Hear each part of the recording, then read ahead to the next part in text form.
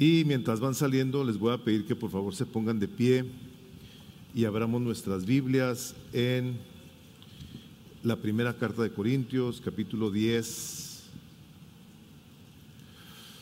Vamos a leer del versículo 23 al capítulo 11:1.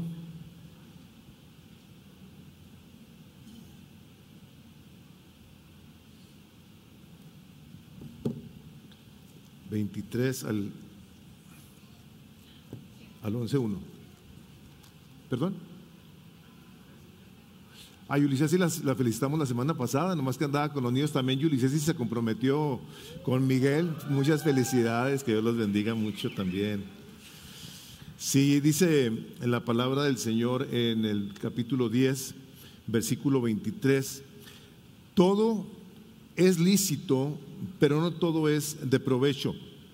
Todo es lícito, pero no todo edifica. Nadie busque su propio bien, sino el de su prójimo. Coman de todo lo que se vende en la carnicería sin preguntar nada por motivos de conciencia, porque del Señor es la tierra y todo lo que en ella hay. Si algún incrédulo los invita y quieren ir, coman de todo lo que se les ponga delante sin preguntar nada por motivos de conciencia. Pero si alguien les dice: esto ha sido sacrificado a los ídolos, no lo coman por causa del que se lo dijo y por motivos de conciencia, porque el Señor es la tierra y todo lo que en ella hay. Quiero decir, no la conciencia de ustedes, sino la del otro. Pues ¿por qué ha de ser juzgada mi libertad por la conciencia ajena? Si participo con agradecimiento, ¿por qué he de ser censurado a causa de aquello por lo cual doy gracias? Entonces, ya sea que coman, que beban o que hagan cualquier otra cosa, háganlo todo para la gloria de Dios. No sean motivo de tropiezo ni a judíos, ni a griegos, ni a la iglesia de Dios. Así como también yo procuro agradar a todos en todo, no buscando mi propio beneficio, sino el de muchos, para que sean salvos. Sean imitadores de mí, como también yo lo soy de Cristo. Padre, en el nombre de Jesús, nos presentamos delante de ti con el corazón lleno de gratitud y de adoración, porque nos permites continuar siendo transformados y edificados por el poder de tu poderosa palabra. Y venimos, Señor, a suplicarte por cada uno de los que estamos aquí, que toques nuestro corazón y nos ayudes a pensar con sobriedad si lo que estamos haciendo, lo estamos haciendo para lo que es lo que tú has creado las cosas. Ayúdanos, Señor, en el nombre de Jesús, a tener nuestro corazón deseoso de recibir lo que tienes, y que al recibirlo lo pongamos en práctica para así darte la gloria de vida a tu santo nombre. Amén. Pueden tomar asiento. Para las personas que nos visitan el día de hoy, hemos estado viendo esta primera carta del apóstol Pablo a los Corintios, una iglesia que estaba muy caracterizada por muchas personas que estaban recién convertidas, estaban viniendo a los caminos del Señor Jesucristo, y puesto que en el lugar donde vivían, en Corinto, había muchas cosas que eran normales, era común, había muchas cosas que antes de que ellos se convirtieran socialmente no se veían mal, eran parte de la cultura. Y el apóstol Pablo escribe a los corintios para darles instrucciones acerca de qué cosas tienen que tener cuidado de no hacer. El Señor Jesucristo había venido y había traído libertad a todos aquellos que al depositar nuestra fe en su persona nos daba una libertad nueva para entrar a su presencia sin requisitos de la purificación y de los sacrificios. De hecho, el Señor Jesucristo vino a cumplir la ley completa para que nosotros pudiéramos tener un acceso a Él como resultado de su amor por nosotros y de nuestra obediencia a lo que Jesús estaba enseñando en su palabra. Ahora, a la hora que Él viene y trae esta libertad, para la gente fue un cambio muy drástico. Imagínense ustedes que de tener que estar haciendo sacrificios, de estar presentando esos animalitos, de cumplir con todas las tradiciones que los llevaban a ser purificados cada vez que tenían que venir a la purificación. De repente, el evangelio que se predica que todo esto está cumplido en la persona del Señor Jesucristo. Entonces, fue un shock para la gente sobre todo para los judíos, el que ahora ya muchas cosas ellos podían hacer sin preocuparse de los requisitos de la ley. O sea, imagínense una cultura ya con miles de años caminando en el cumplimiento de los requisitos de la ley, con una serie de cosas que ellos no podían hacer, como las cuestiones de la comida, elementos que tenían que ver con su higiene. O sea, había tantas listas de mandamientos que se estima que había más o menos 613, 633 mandamientos de cosas que se podían hacer y cosas que no se podían hacer. Ahora que estuve en Uriangato, el pastor que me invitó, me decía que él trata con muchos judíos. Dice, y el sábado, como es el día sagrado de los judíos, dice que no pueden hacer absolutamente nada. Me decía él, cuando tenemos un compromiso que yo tengo que platicar con ellos, me dicen, pasa por mí aquí en el piso.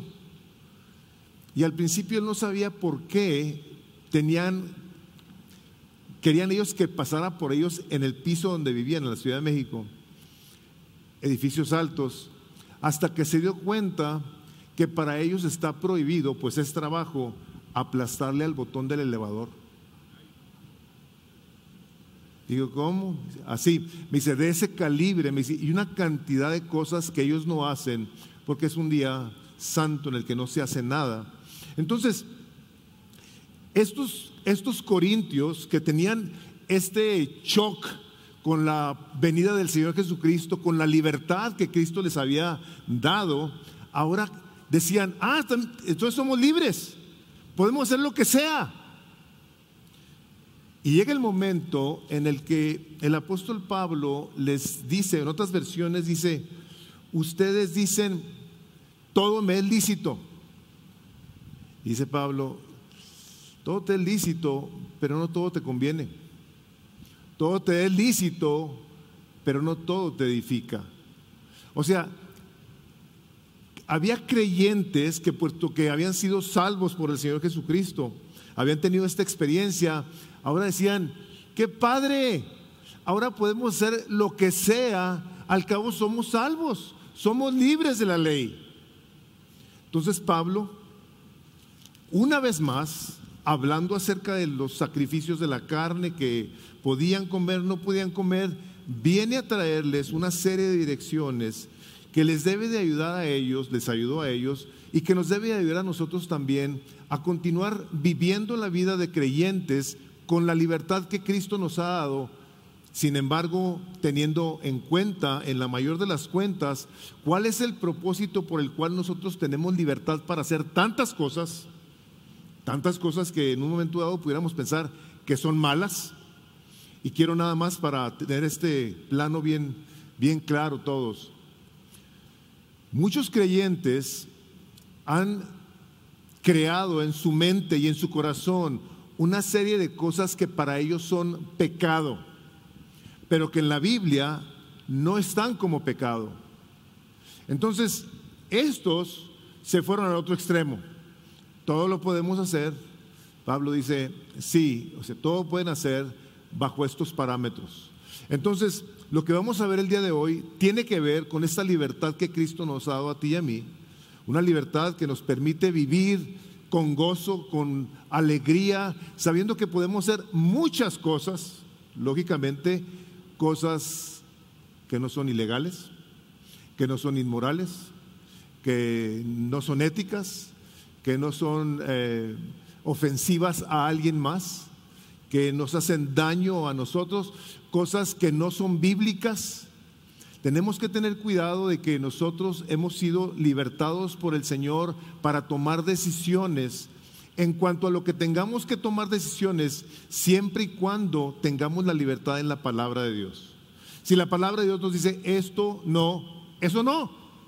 No andemos buscando nosotros cómo le damos la vuelta. Si la palabra te dice esto es pecado, eso es pecado. Si no viene ahí que no es pecado, no es pecado. Y les digo esto porque es muy fácil que nosotros en nuestra autojusticia de querer estar bien con Dios, en ocasiones llegamos a tomar decisiones o a formar ideas en la mente que decimos, no, es que esto es malo y esto no puedo hacer esto. ¿Sabes qué? Hay que informarnos. Hay que venir a la palabra de Dios y ver si esto que estamos nosotros pensando está bien o está mal, no está en la palabra de Dios. Vamos a ver el día de hoy cuáles son los parámetros que el Espíritu Santo nos da para que nosotros a la hora de toparnos con situaciones como esas podamos decidir correctamente. Primero que todo, para la gloria de Dios, y luego para nuestro bien, y luego para las personas que están a nuestro alrededor. La palabra de Dios dice que nosotros fuimos creados para la alabanza de la gloria de su gracia. Ese es el propósito por el cual Dios nos creó. Nos hizo para darle gloria, y el domingo pasado con la excelente predicación de Armando nos ayudó a que pudiéramos nosotros ver que todo aquello que nos quita la atención de Dios, de encontrar en el Señor Jesucristo nuestra satisfacción, nuestro propósito, nuestro deleite, fácilmente puede ser un ídolo. Si estamos buscando cómo encontramos satisfacción en la vida, porque trabajamos mucho y tenemos muchos recursos, se nos dijo. Si nos esforzamos mucho físicamente y tenemos una buena figura y buena salud, tenemos buenos alimentos, nos cuidamos mucho y eso es lo que nos consume. ¿Qué cuido? ¿Qué como? ¿Qué no como? Nomás estoy pensando en mí, o ¿cómo le hago para cuidar a mis hijos, de darles esto, de no darles esto? ¿A dónde los llevo? ¿A dónde no los llevo? Poniéndolos más arriba de las cosas del Señor, traemos un problema. Muy comúnmente un problema de idolatría. ¿Por qué? Porque lo que estamos haciendo es que estamos buscando cómo los servimos a ellos, cómo los servimos a nosotros antes que al Señor Jesucristo. Dice el Catecismo de Westminster, dice, el fin principal y más noble del hombre es glorificar a Dios y gozar de Él para siempre. Los catecismos que nos enseñan las cosas de la doctrina, de cómo las podemos desmenuzar, cómo las podemos ver de una manera que podemos aplicarlas. Si tú quieres saber cuál es el propósito para el cual te crearon, esta es una manera extraordinariamente clara para que tú y yo la tengamos en mente y podamos entonces entender que para esto fuimos creados, para glorificar a Dios y gozar de Él para siempre. La persona de Dios, Espíritu, su Hijo Jesucristo, quien vino aquí a dar su vida por nosotros, a quien nos podemos acercar a su trono de gracia, hablar con Él, tener una comunión con Él y con su Espíritu Santo. Entonces aquí una de las maneras que nosotros tenemos que pensar, de qué manera, si Dios me hizo para eso, ¿de qué manera yo puedo glorificar a Dios? Hay en la Biblia claridad de ello. Está llena la Biblia de cómo nosotros podemos glorificar a Dios. De hecho, lo vemos, por ejemplo, en el Salmo 29, versículo 1, donde dice, tributad al Señor, oh hijos de los poderosos, tributad al Señor gloria y poder, tributad al Señor la gloria debida a su nombre, adorad al Señor en la majestad de la santidad. Esta es una invitación que el Espíritu Santo de Dios hace a su creación. Ven y tributa, dale, exáltalo, reconócelo, menciónalo, platícalo, piensa en ello. O sea, esta no es una opción para el creyente, esta es la manera de vivir de todo hijo de Dios. ¿Por qué?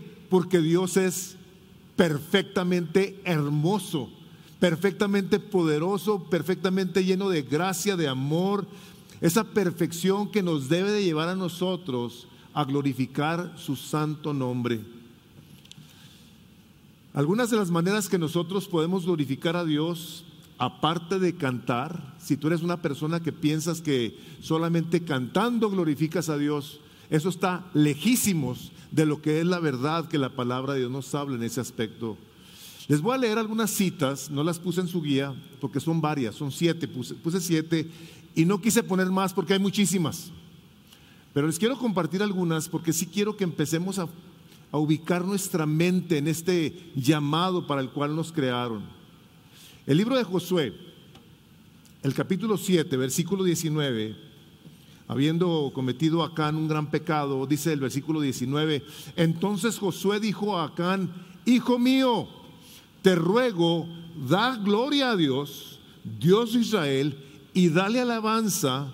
Fíjense lo que dice, y declárame ahora lo que has hecho, no me lo ocultes. Confiesa tu pecado, Acán. Al confesar tu pecado, tú le vas a dar gloria a Dios. ¿Tú te has puesto a pensar que tú, a la hora de que vienes a la presencia de Dios y reconoces tu pecado, vienes y le dices, Señor, yo soy un pecador, necesito tu perdón, estás dándole gloria a Dios? ¿Te has puesto a pensar en eso?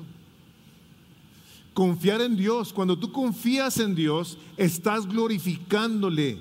Dice en Romanos 4:20 de la siguiente manera, sin embargo, respecto a la promesa de Dios, Abraham no titubeó con incredulidad, sino que se fortaleció en fe, dando gloria a Dios. ¿Has estado tú en algún momento dado de debilidad y necesitas glorificar a Dios? Ven y fortalécete, ven y preséntate. Así como te hemos dicho en cantidades de veces, dile, Señor, ahorita traigo dificultad con mi fe, por favor fortaléceme. Eso le da gloria a Dios. Dando fruto. Dice Juan 15:8, en esto es glorificado mi Padre, en que deis mucho fruto y así probéis que sois mis discípulos. Ahora, ¿cuál es el fruto? Sabemos nosotros que a la hora de que tú reconoces a Jesucristo como tu Salvador, el Señor te regala la presencia de su Espíritu Santo y empieza a obrar en tu vida. Él empieza a producir en tu vida fruto que da gloria a Dios. ¿Cuál es el fruto? Es el amor, y es el gozo, y la paz, y la paciencia, y la benignidad, la bondad y la fidelidad, la mansedumbre y el dominio propio. Eso es lo que la persona del Espíritu Santo viene a producir en nosotros, y eso glorifica a Dios. ¿Y sabes por qué lo glorifica? Porque te está haciendo parecerte cada vez más al Señor Jesucristo. De más nos parecemos al Señor Jesucristo, más glorificado es el Padre. Dice, en esto es glorificado mi Padre, en que deis mucho, mucho fruto. Otra manera de glorificar a Dios, el Salmo 50, versículo 23, el que ofrece sacrificio de acción de gracias me honra. ¿Eres una persona agradecida o eres un quejumbroso? De esas personas que por todo se están quejando. Todo está negro en la vida, todo está mal, el mundo se va a acabar, ya viene el anticristo. O sea, ¿eres tú de esos? ¿O eres de las personas que dicen, Señor, te doy gracias que el día de hoy me permites vivir para tu gloria? Gracias por este hermoso día, gracias por lo que tengo, por lo que no tengo, gracias. ¿Tú te has puesto a pensar que la gratitud es una manera que Dios nos dice en su palabra, que es por medio de la cual lo servimos? Ustedes conocen a gente ingrata, gente que no te da las gracias por nada. ¿No te ha pasado que de repente le abres la puerta a alguien y pasan como Pedro por su casa? Digo, nada que ver, Pedro, pero, o sea, nada de que thank you, ni gracias, ni nada. O sea, no les importa. Thank you. La ingratitud es una ofensa y la gratitud glorifica su santo nombre. Padecer por Jesús. ¿Has tú sido ofendido? ¿Te han ninguneado? ¿Te han maltratado? Dice 1 Pedro 4:14, si sois vituperados por el nombre de Cristo, dichosos sois, pues el Espíritu de gloria y de Dios reposa sobre vosotros. Ciertamente para ellos Él es blasfemado, pero para vosotros es glorificado. Que de ninguna manera sufra alguno de vosotros como homicida o ladrón o malhechor o por entrometido, pero si alguno sufre como cristiano, que no se avergüence, sino que como tal glorifique a Dios. ¿Te han hecho algo porque eres cristiano? ¿Cuál es la actitud? ¿Queremos desquitarnos, verdad? Dice, no. Dice, En esto es glorificado Dios. Si tú sufres como cristiano, te voy a decir qué es lo que te caracteriza o te diferencia del creyente que se quiere vengar. Una persona que dice: Señor, gracias que me han ofendido, que me han ninguneado, que me han maltratado, seguramente es porque esa persona está viviendo como un verdadero cristiano. No como los que se hacen como la rana. Son fríos con los fríos mientras están fríos y calientes con los que están calientes. Se acostumbran en el ámbito en el que están. Pero el que vive como creyente y por ello sufre, si tú lo ves desde el punto de vista de la gracia de Dios, así persiguieron a Jesús. Si tú estás viviendo y estás experimentando este tipo de rechazo en la vida, seguramente es que tú estás buscando cómo glorificas a Dios con tu vida y Él está recibiendo la gloria debida a tu santo nombre. Cuando oramos en el nombre de Jesús, Juan 14, 13, y todo lo que pidáis en mi nombre lo haré, para que el Padre sea glorificado en el Hijo. Venimos y nos paramos no en nuestros méritos, en nuestra justicia, sino en el nombre de Jesús. Padre, vengo en el nombre de Jesús a pedirte esto. Él va a hacer ¿qué? Él va a hacer la petición, lo va a pedir a Dios, y Dios va a hacer su voluntad a final de cuentas. No nos va a dar todo lo que pedimos, va a orar por nosotros Jesús, enseguida del Padre, nuestro intercesor. Dice: yo lo voy a hacer, y en eso es glorificado mi Padre, que tú vengas y pidas en mi nombre, no en tu nombre. Al ofrendar, dice 2 Corintios 9:13, por la prueba dada por esta ministración, glorificarán a Dios por vuestra obediencia a vuestra confesión del Evangelio de Cristo y por la liberalidad de vuestra contribución para ellos y para todos. Todo me es lícito, pero no todo es de provecho. Hay cosas que yo puedo hacer y lo que tengo que pensar ¿es esto algo que es de provecho para mí? ¿Es esto algo que me edifica? Esta es la segunda vez que Pablo les dice esto a los Corintios. Ya era el lema de ellos: todo me es lícito, todo me es lícito. Y si en algo no pensaban, era cómo vivir para la gloria de Dios. Estaban como metidos en la cuestión esta de: oye, ¿qué onda con la carne? ¿Podemos comer esta carne o no podemos comer esta carne? ¿La sacrificaron los ídolos? Sí. ¿Qué hacemos? Entonces Pablo empieza esa sección diciéndoles una vez más: hermanos, todas las cosas no son lícitas, pero no todo conviene.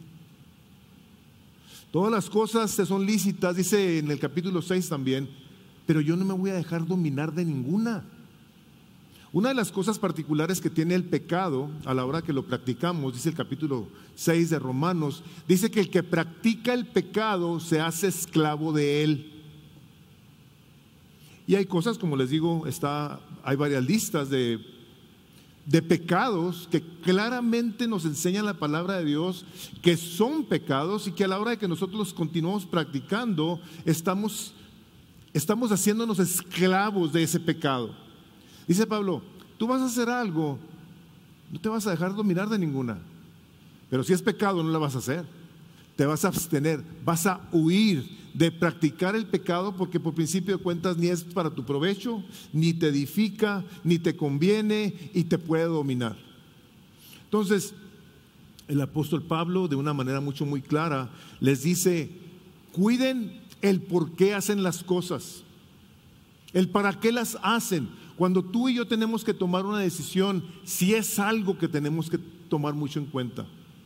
Esto que yo voy a hacer, que no encuentro en la Biblia en la respuesta, ¿me va a edificar a mí? ¿Va a traer a mi vida un crecimiento? ¿Me va a bendecir? Y no únicamente eso, va a ser de provecho para mí. Cuando en un momento dado nosotros nos encontramos en situaciones como esas, es bien importante que nos detengamos y preguntemos a Dios: Señor, ¿me puedes ayudar?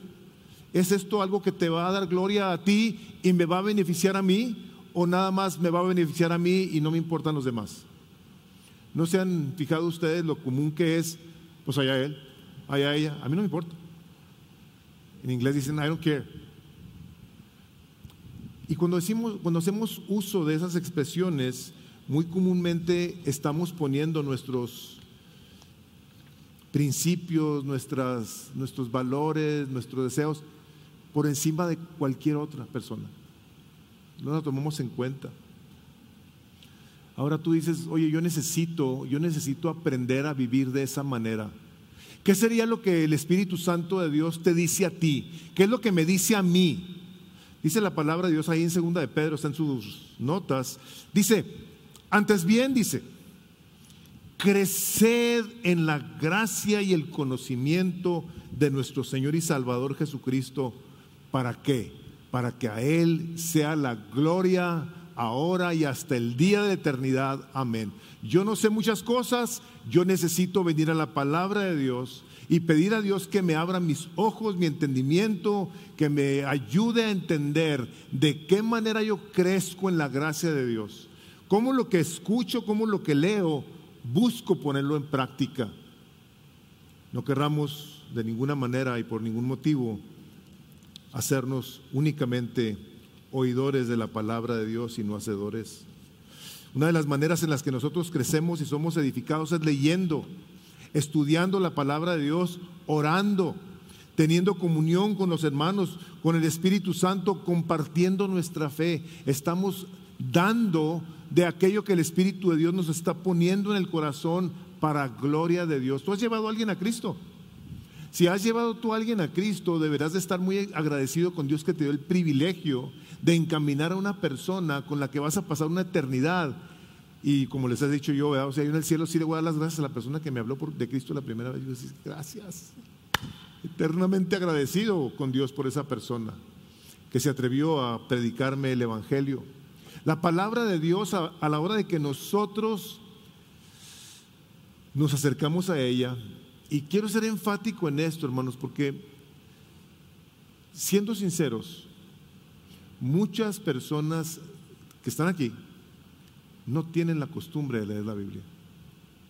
¿Me he dado cuenta de ello? De varias maneras. Hermanos, la palabra de Dios tiene poder. Cuando el apóstol Pablo se estaba despidiendo en el libro de los Hechos de sus hermanos, les dijo lo siguiente, en el capítulo 20 del libro de los Hechos, versículo 32, fíjense lo que les dijo. Estaban ahí llorando y estaban ahí tristes porque se iba y ya no le iban a volver a ver. Dice, ahora os encomiendo a Dios y a la palabra de su gracia, que es poderosa para edificaros y daros herencia entre todos los santificados. Yo los encomiendo a que ustedes lean la palabra de Dios, lo que había hasta aquel entonces, el Pentateuco, el libro de los Salmos, los libros que había, el libro de Isaías. O sea, léanla, decía él, léanla, los va a edificar. Entonces, a la hora de que nosotros vemos la oportunidad de hacer algo, decimos, esto me va a edificar. ¿Cómo le hago yo para crecer en esa edificación? Leyendo la palabra de Dios. La palabra de Dios me va a informar a mí si lo que yo quiero hacer es algo que glorifica a Dios y es bueno para mí y para las personas que están a mi alrededor. Dice el versículo que hemos oído por tanto tiempo, el conocimiento envanece, pero ¿qué es lo que edifica? El amor. ¿Tú quieres ser una persona que se edifique para la gloria de Dios y para bien de las personas? Ama. Ama por principio de cuentas a tu Salvador. Ámalo con todo tu corazón. Acércate a Él y pídele que te ayude que te ayude a deleitarte con Él. Hermanos, yo he visto a través de la vida cuántas personas se apartan del Señor Jesucristo, de la iglesia, porque es un deber. Tengo que orar, pues sí tengo que orar, tengo que leer la Biblia, sí, tengo que ir a la iglesia, todo es tengo. Y cuando nosotros nos deleitamos en nuestro Salvador, no es tengo que, yo quiero. A mí me encanta, yo busco, yo quiero, yo deseo deleitarme en mi Salvador. Yo deseo deleitarme con mis hermanos en la iglesia. Esa es la manera de pensar, o sea, que deseemos, debo estar usándolo más bien en plural, que deseemos que el Señor Jesucristo sea nuestro deleite, que deseemos buscar cómo bendecimos a la persona con la que tenemos oportunidad de estar. Y esto, hermanos, en parte venimos a aprenderlo en la iglesia. Lo aprendemos sí por la palabra de Dios, pero el Señor Jesucristo, a la hora de que por medio del apóstol Pablo en el libro de Efesios, dice el capítulo 4, versículo 11, y Él dio a algunos el ser apóstoles, a otros profetas, a otros evangelistas, a otros pastores y maestros, a fin de capacitar a los santos para la obra del ministerio, para la edificación del cuerpo de Cristo. Cuando tú y yo hacemos algo, cuando tú y yo pensamos en algo, pensamos en qué puede pensar la otra persona. Y no estoy hablando aquí de tener temor al hombre, ¿ok? Ya lo hemos hablado en otras ocasiones. El temor al hombre te crea un lazo. Estamos hablando de tomar decisiones que puedan ser de beneficio para la otra persona. Estos tremendos corintios, con todo su cuestionamiento, que no dejaba Pablo de estarles contestando con gracia y con misericordia y con paciencia, llega el momento en su segunda carta donde les dice cuál es la razón por la que les enseñó tantas cosas. Dice la segunda carta de Corintios, el capítulo 12, versículo 19. Fíjense, todo este tiempo habéis estado pensando que nos defendíamos ante vosotros. En realidad, es delante de Dios que hemos estado hablando en Cristo, y todo, amados, para vuestra edificación. A mí me afecta que dice Pablo, ustedes han estado pensando que nomás nos estamos defendiendo, ¿verdad? Dice, quiero que sepan que todo lo que les he dicho, se los he dicho para su edificación. Dices, hijo, man, qué tremendo hombre, guiado por el Espíritu Santo. Y sí hago mención de este apóstol que está considerado como el primer y más importante cristiano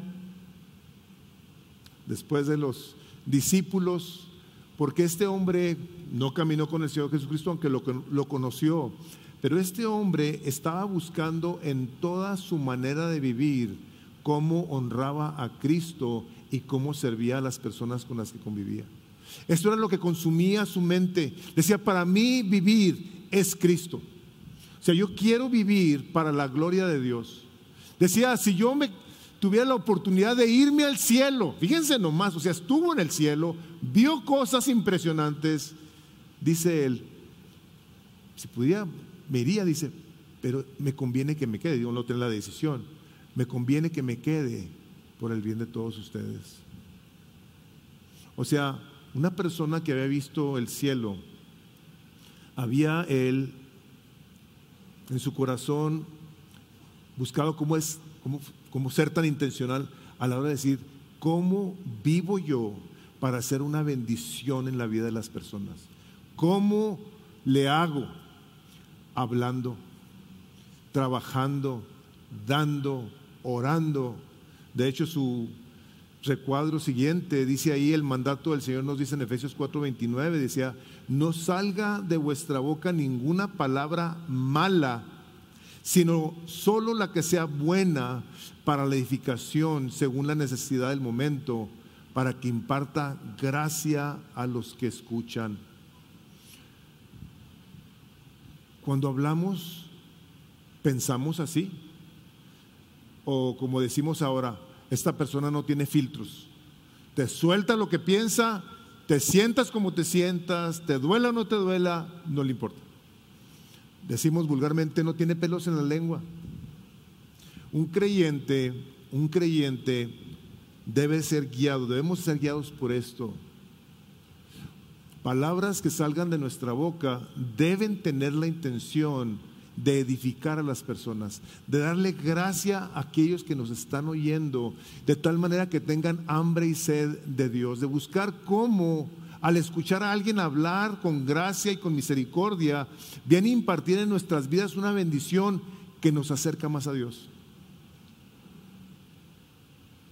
Palabras de bendición, de exhortación, de ánimo, de cuidado.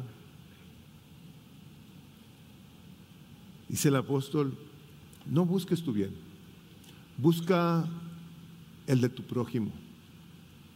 Hermanos, cuando las cosas no edifican, lo que hacen es que derrumban, destruyen, demuelen, depravan, tumban, hacen daño. Y comúnmente salen de nuestra boca cuando no estamos pensando en cómo se siente la persona.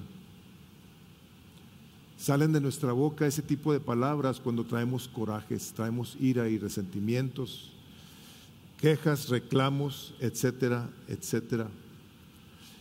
Nosotros estamos, por la caída del hombre desde el huerto del Edén, marcados por nuestro egoísmo. O sea, nosotros pensamos primeramente en nosotros. El Señor le dijo a Adán y a Eva, no coman de este fruto. Lo utiliza Satanás para decirles, con que Dios les dijo, o sea, coman para que sean como Él, que sepan la diferencia entre el bien y el mal. Y vemos cómo a partir de ese momento este egoísmo, este deseo de pensar nomás en nosotros nos marca a todos la vida. Estamos nosotros desde que nacemos de cierto modo, ¿no?, condicionados a pensar en nosotros mismos. Dale y cuídalo y mira y no le quites y dale. O sea, estamos siendo acondicionados a buscar nuestro propio bien comúnmente. Y definitivamente a la hora de que vemos esta parte de la Escritura dice, cuando tú hagas algo, hazlo por el bien del otro. Decimos, hijo, pues eso está bien difícil. Claro que está bien difícil. Como dijo una vez un pastor aquí, no está difícil, está imposible. Y es donde precisamente venimos a pedir ayuda al Señor. Ayer estaba en una reunión y estaba compartiendo de que a mí me echaron a perder, porque fui el mayor de 5, 4 mujeres y yo. Y me daban todo. Digo, no me echaron a perder. Estaba chiploncillo, pero estamos acostumbrados a buscar qué es lo que más nos gusta, qué es lo que más nos place, qué es lo que más nos satisface. Y tuvo que haber algo en la vida que vino a romper ese ciclo, o al menos que la intención de Dios para con nosotros fue que viéramos que hay una manera más gloriosa de vivir. Tuvo que venir el Señor Jesucristo, el Rey de Gloria, el Creador del cielo y de la tierra, el que podía haber demandado absolutamente todo, que se lo trajeran a sus pies. De hecho, Satanás quiso tentarlo de esa manera, diciéndole, todo esto te voy a dar si te postras y me adoras. Y el Señor Jesucristo dijo no. Dice la palabra de Dios en el capítulo 2 de Filipenses, tienen ustedes ahí en su recuadro. Dice, por tanto, si hay algún estímulo en Cristo, si hay algún consuelo de amor, si hay alguna comunión del Espíritu, si hay algún afecto y compasión, haced completo mi gozo, siendo del mismo sentir, de la misma manera de pensar, conservando el mismo amor, unidos en espíritu, dedicados a un mismo propósito. Vean, no hagáis nada por egoísmo o por vanagloria, sino que con actitud humilde cada uno de vosotros considere al otro más importante que a sí mismo, no buscando cada uno sus propios intereses, sino más bien los intereses de los demás. Y aquí está la razón. Haya pues en vosotros esta actitud que hubo también en Cristo Jesús. Wow. O sea, nosotros debemos de pensar como Cristo Jesús a la hora de ver cómo somos impacto, bendición, medio de gracia en la vida de alguien más. Efectivamente, hermanos. Si algo debe de caracterizar nuestras vidas es ¿cómo le hago yo para parecerme más a Jesús? ¿Cómo pienso más como Jesús? Estaban los Corintios con sus inquietudes de la comida, de que si esto, si lo otro, y Pablo, en el poder del Espíritu Santo de Dios, les da la clave, les dice, ¡hey! O sea, sí, si fue sacrificada la carne y llega a comentar esa situación, no la comas. Pero en la sabiduría de Pablo, lleno del Espíritu Santo, vean a partir del versículo 25, ahí en 1 Corintios 10, lo que acabamos de leer. Se come de todo lo que se vende en la carnicería sin preguntar nada por motivos de conciencia. Y vean lo que dice ahora: porque del Señor es la tierra y todo lo que en ella hay.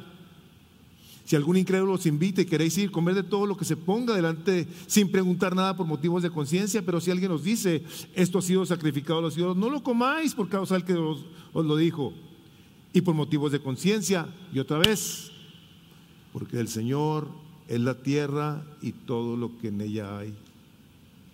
Quiero decir, no vuestra conciencia, sino la del otro.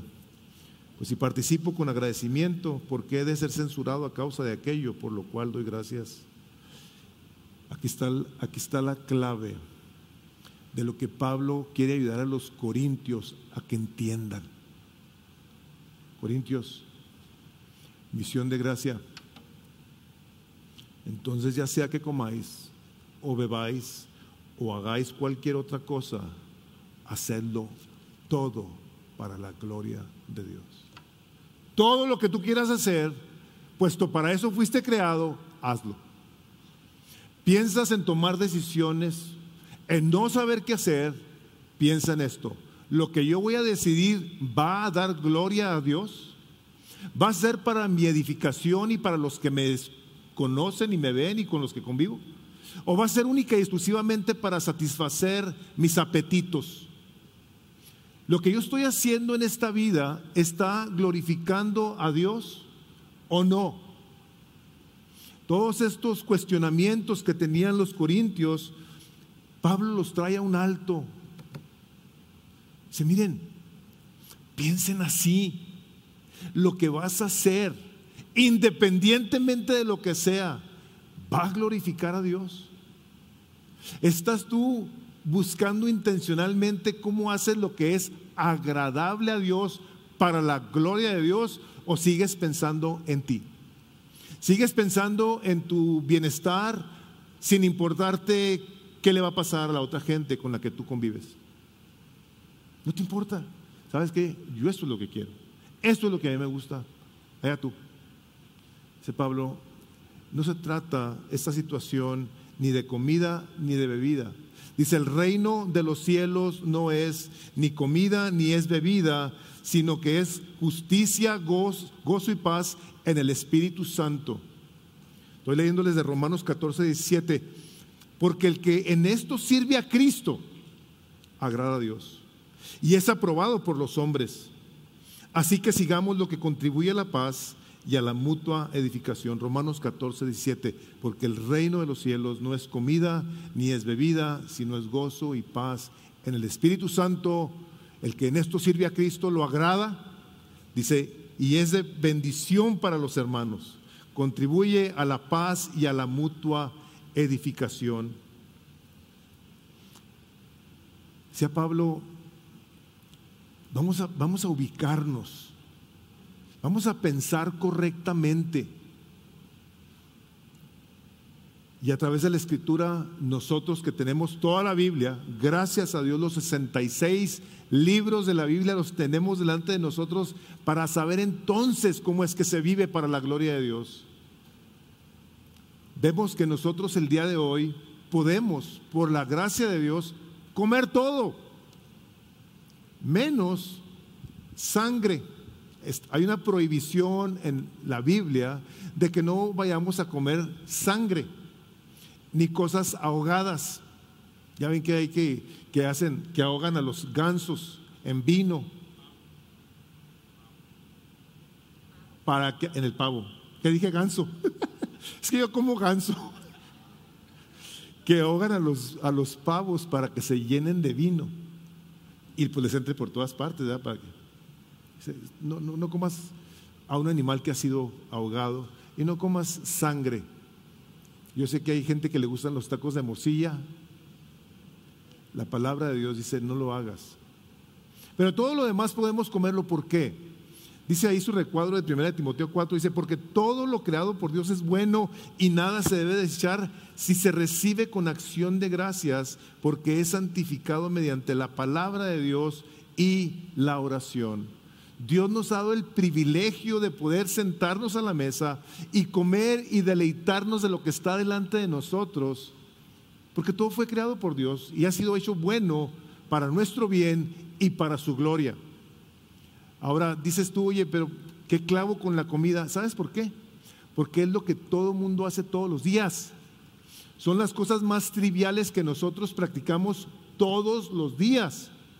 Y si las cosas más triviales, como comer o beber, tú no lo haces para la gloria de Dios, entonces muy probablemente muchas cosas no las hagas para la gloria de Dios.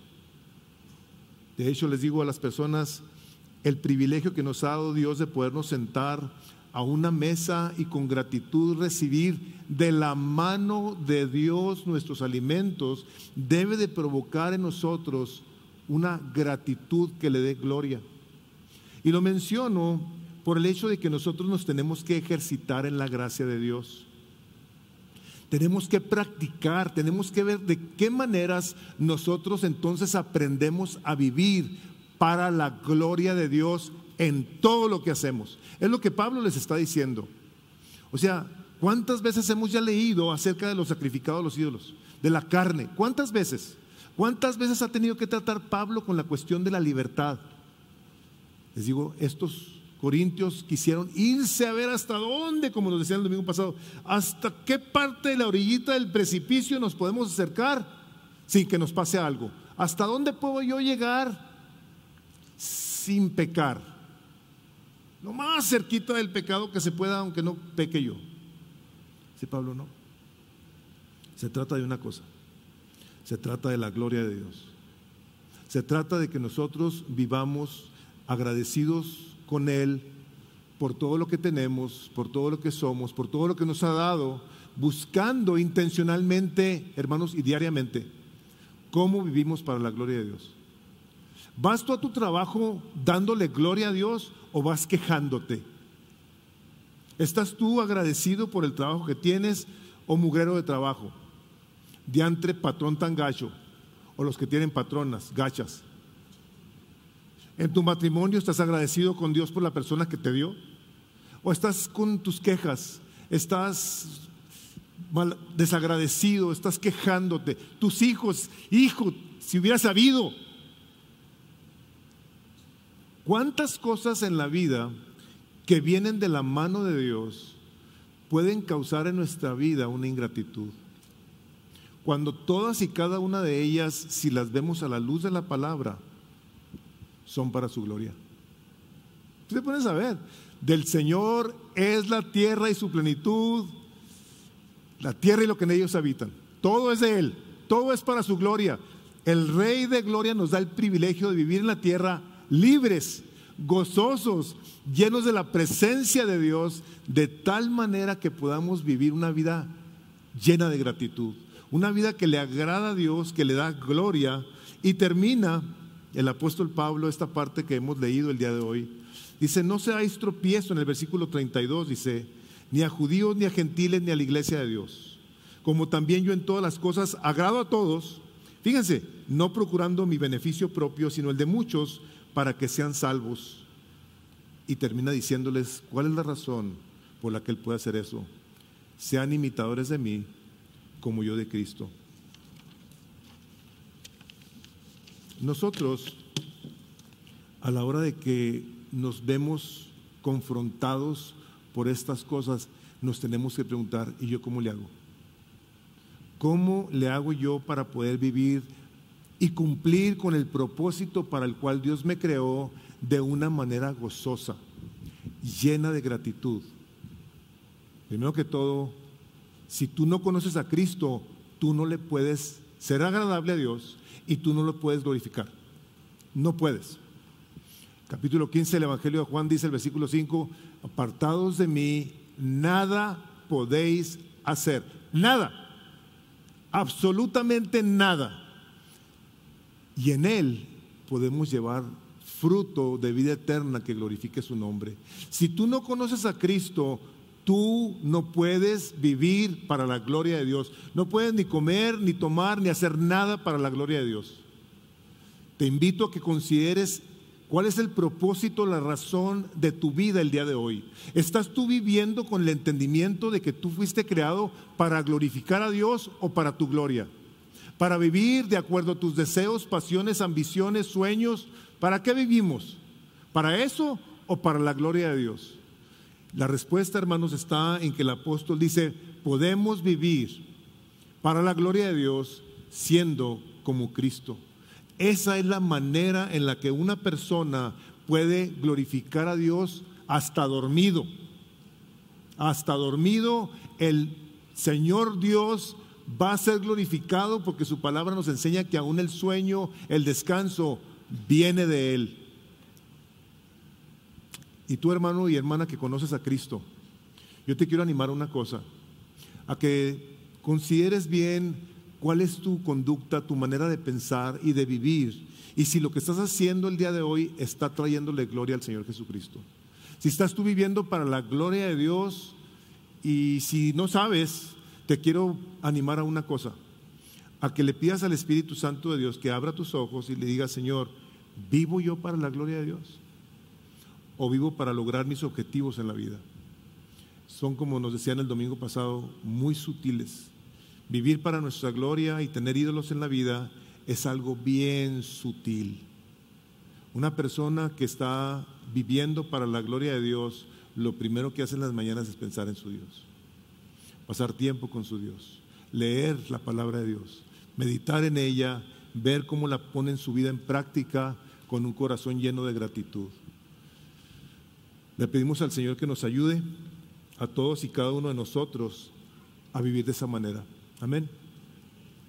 Padre, en el nombre de Jesús, queremos darte gracias, Señor, porque hay muchas cosas en las que pensamos en la vida, muchas decisiones que tenemos que tomar, Señor, y muchas veces no pensamos en cómo glorificar tu nombre. No pensamos en los demás, Señor, en el prójimo, no pensamos en nosotros. Y Señor, lo único que muestra es nuestro orgullo, nuestra independencia de tu palabra y de ti, Señor, nuestra ignorancia. Padre, pero te damos gracias porque podemos venir a tu presencia, no únicamente a pedir, sino también a suplicar que nos ayudes a ser como Jesús. Señor Jesucristo, te damos gracias que por tu Espíritu Santo podemos continuar siendo transformados a esa hermosa imagen que tú eres y que tienes. Te damos gloria y te damos honra porque es tuya, te pertenece, para eso nos has creado, Señor, y el día de hoy te damos nuestra adoración y nuestra gratitud por todo lo que nos has dado, pues todo lo que nos has dado es para tu gloria. Padre, lo pedimos en el precioso nombre de Jesús. Amén. Pasen ustedes buenas tardes. El día de hoy hay nachos.